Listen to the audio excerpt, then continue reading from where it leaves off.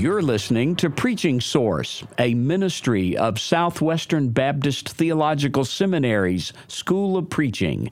I'm your host, Professor Barry McCarty. Today on Preaching Source, we are happy to welcome Dr. Adam Dooley, who is the senior pastor of First Baptist Church in Sunnyvale, Texas.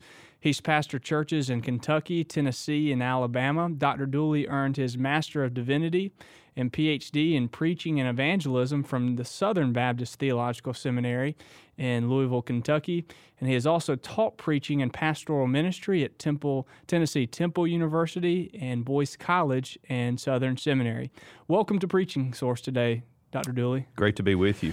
Well, you're on campus at Southwestern Seminary for our Text-Driven Preaching Conference. Where did you first hear the term text-driven preaching? You know, that's hard to say because I've studied preaching for so many years. Sometimes these ideas and concepts run together, but probably at Southern Seminary, when I was a student there, I did my MDiv with an emphasis in preaching and then, of course, a PhD in expository preaching. And that was the hermeneutic that we followed, that every sermon needed to be text-driven, allowing the authorial intent to shine through the delivery of the message. So I'm certain during those seminary years, if I had not been able to articulate it before, I came to that understanding then. And at what point in your ministry, pastoral ministry, did you begin to practice expository preaching? You know, I'm blessed that I had a pastor who was committed to biblical exposition. And so at the tender age of 17, when I was called to the ministry, I went to him, and at that time, all I understood about a call to ministry was that it was a call to preach. And so he sat me down and showed me how to choose a passage and how to walk verse by verse through that passage. And it was very simple, yet the profundity of it is I still follow the same basic trajectory today. He said to me, Adam, you must explain every verse, try to illustrate what it means, and then try to apply every verse in a passage of Scripture. And I follow that same basic structure even now. So really right out of the gate, expository preaching was all that I knew. I heard it as a teenager in my church, and I really wanted to practice that as I began to preach. Talk to us about the benefits of expository preaching for the church. Yeah, this is something that I teach students when I have an opportunity in classes about expository preaching. I love to talk about because I think there's a sense that you have to be more creative than the Bible, and I just don't believe that's the case. I love on a typical Sunday morning for someone to come to me and say, Pastor, how did you know I needed to hear that word today? And it happens almost every week. People come to me and they ask if I've been reading their mail or if I've talked to their wife. And usually what it is, it's just the Spirit of God has prepared the message because I'm willing to walk through the text and let the Lord speak. So I think the benefits are multi-faceted. I think it teaches people how to read the Bible. It teaches people that you don't pull verses out of context and try to apply them apart from the context or authorial intent. It teaches people that the Bible really is sufficient to meet their needs. It addresses problems that I would never address. I think another benefit is it keeps me honest. Even the most committed preacher has subjects he's more comfortable with than others and subjects that, frankly, he would avoid if he could. But there's nothing like walking through a book of the Bible that forces you to say all that God says in the same way that God says it. Later today, you'll lead a breakout session on exegeting emotive structures. Can you give us an overview of your breakout session? Yeah, I'm really excited about this because for the past 6 months, I've been working on a book called Passion in the Pulpit. Dr. Jerry Vines and I partnered on the project, and that is set to come out this June. And the basic premise of the book is every text has an emotive design. In the field of rhetoric, we would call it pathos. And our contention is when we preach, we ought to preach with the emotive intention of the text rather than whatever our natural disposition might be.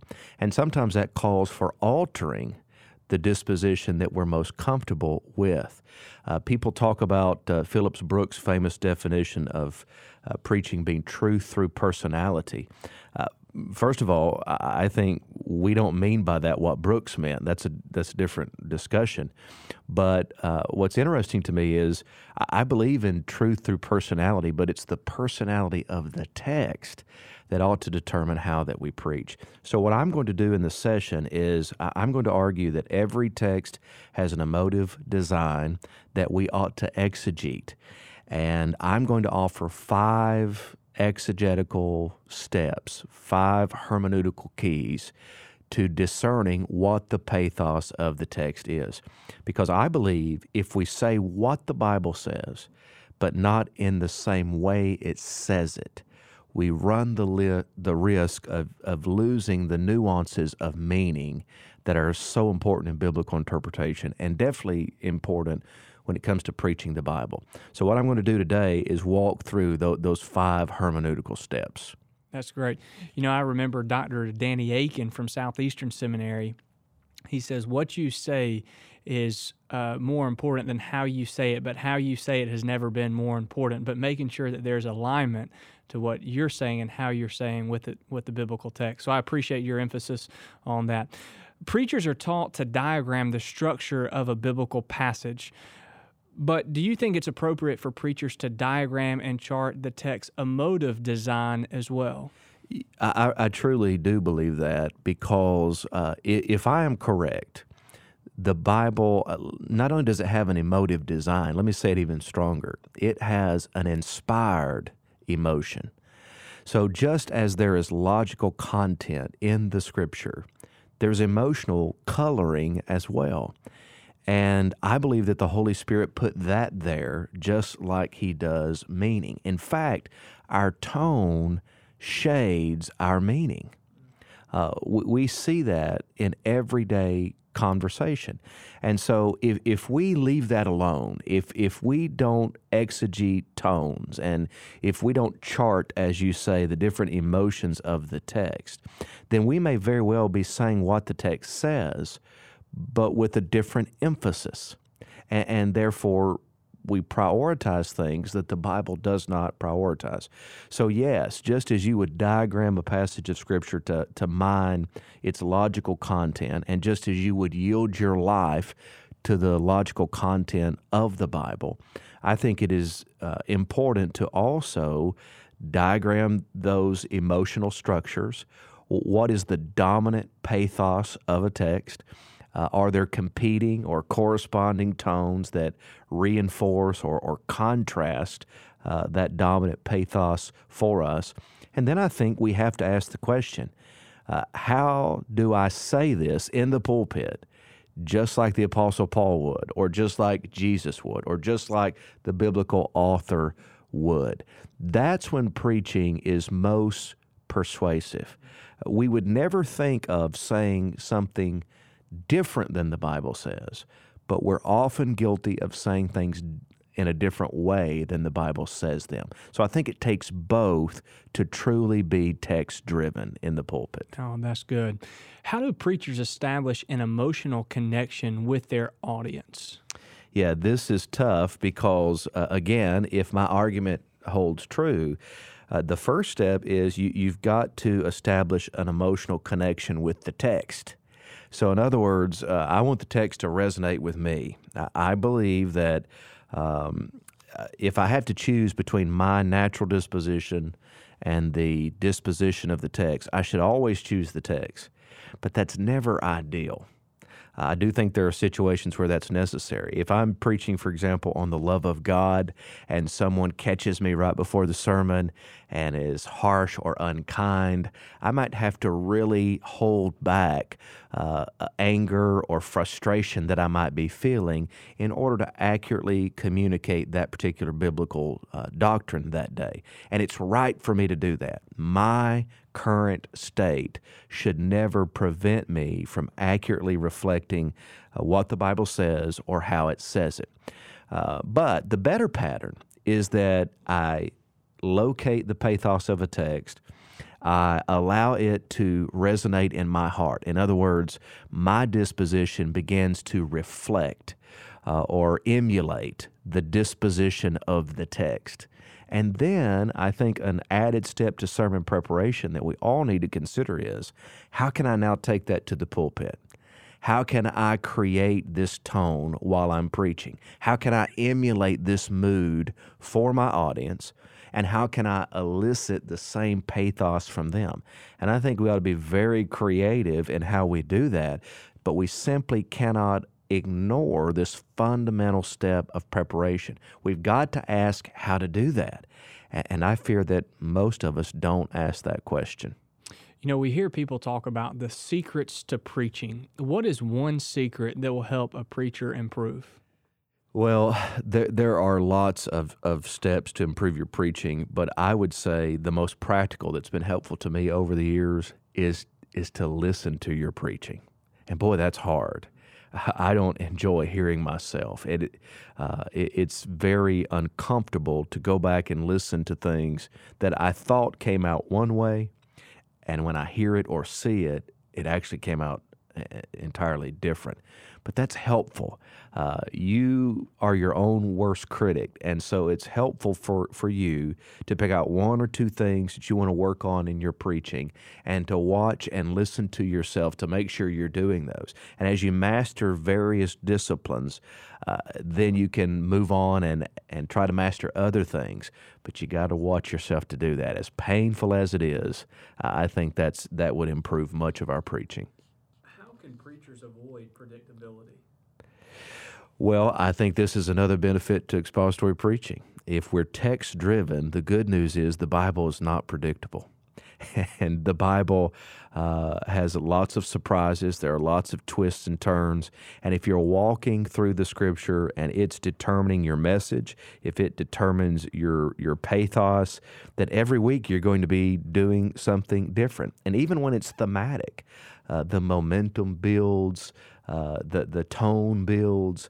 And so I think it stays fresh even then. So you would say that pathos helps the expositor preach with variety. Am I hearing you correctly? I think biblical pathos does. And again, I say it that way because we all have a natural personality or disposition. And if I depend on that to package my sermons, then they're all going to sound basically the same. However, if I'm dealing with Romans chapter 1, where the Apostle Paul seems to have a righteous indignation over the downward spiral of sin as man professes to be wise and becomes a fool.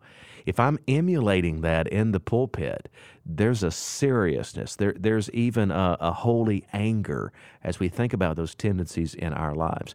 That's very different than if you're preaching through the book of Philippians, where Paul is emphasizing contentment in the Lord and joy in the Lord, and I ought to preach in order to emulate that. And so it just forces me out of my comfort zone, whereas my natural personality might allow me to preach these very different texts in much the same way. But if you discern biblical pathos and commit to emulate it so that you can elicit it from your audience, that'll add the variety that people are hungry for. Wow, that's good. Talk to us about your sermon preparation process. How do you plan your sermons? Well, I typically plan my sermons in the context of a series. This is another benefit of expository preaching. If I am walking through a book of Scripture, I will outline the whole book. I then assign what I think is the key topic about each passage of Scripture. And then for months ahead, I have the opportunity to look for and acquire content that would go along with that. I don't prepare those messages ahead of time. I'm always just dealing with the sermon that's coming the following Sunday, because I think that's important for staying fresh. To really be in the text and gripped by the text the week before I stand in the pulpit is so important for me. But I start with the text. I don't consult commentaries until later in the process because I want the text I want the design and structure of the text to come out. I want the pathos to become clear, and so I'm looking for words that reoccur. I'm looking for graphic language. And then, once I have a working outline, a descriptive outline, not a homiletical outline, but a descriptive outline, at that point I may go to the commentaries to make sure that I'm understanding the main thrust of the passage. And then it all kind of starts to take shape in my mind, and I'm able to start drawing from those wells of preparation because I've been accumulating that material for weeks. Wow. Dr. Dooley, we want to thank you for being with us today on Preaching Source. Again, as Dr. Dooley mentioned, that his book's coming out, the book he's co-authored with Dr. Vines, Passion in the Pulpit. Make sure that you pick up your copy. You will not be disappointed. Dr. Dooley, thanks for being with us today. Thanks for having me.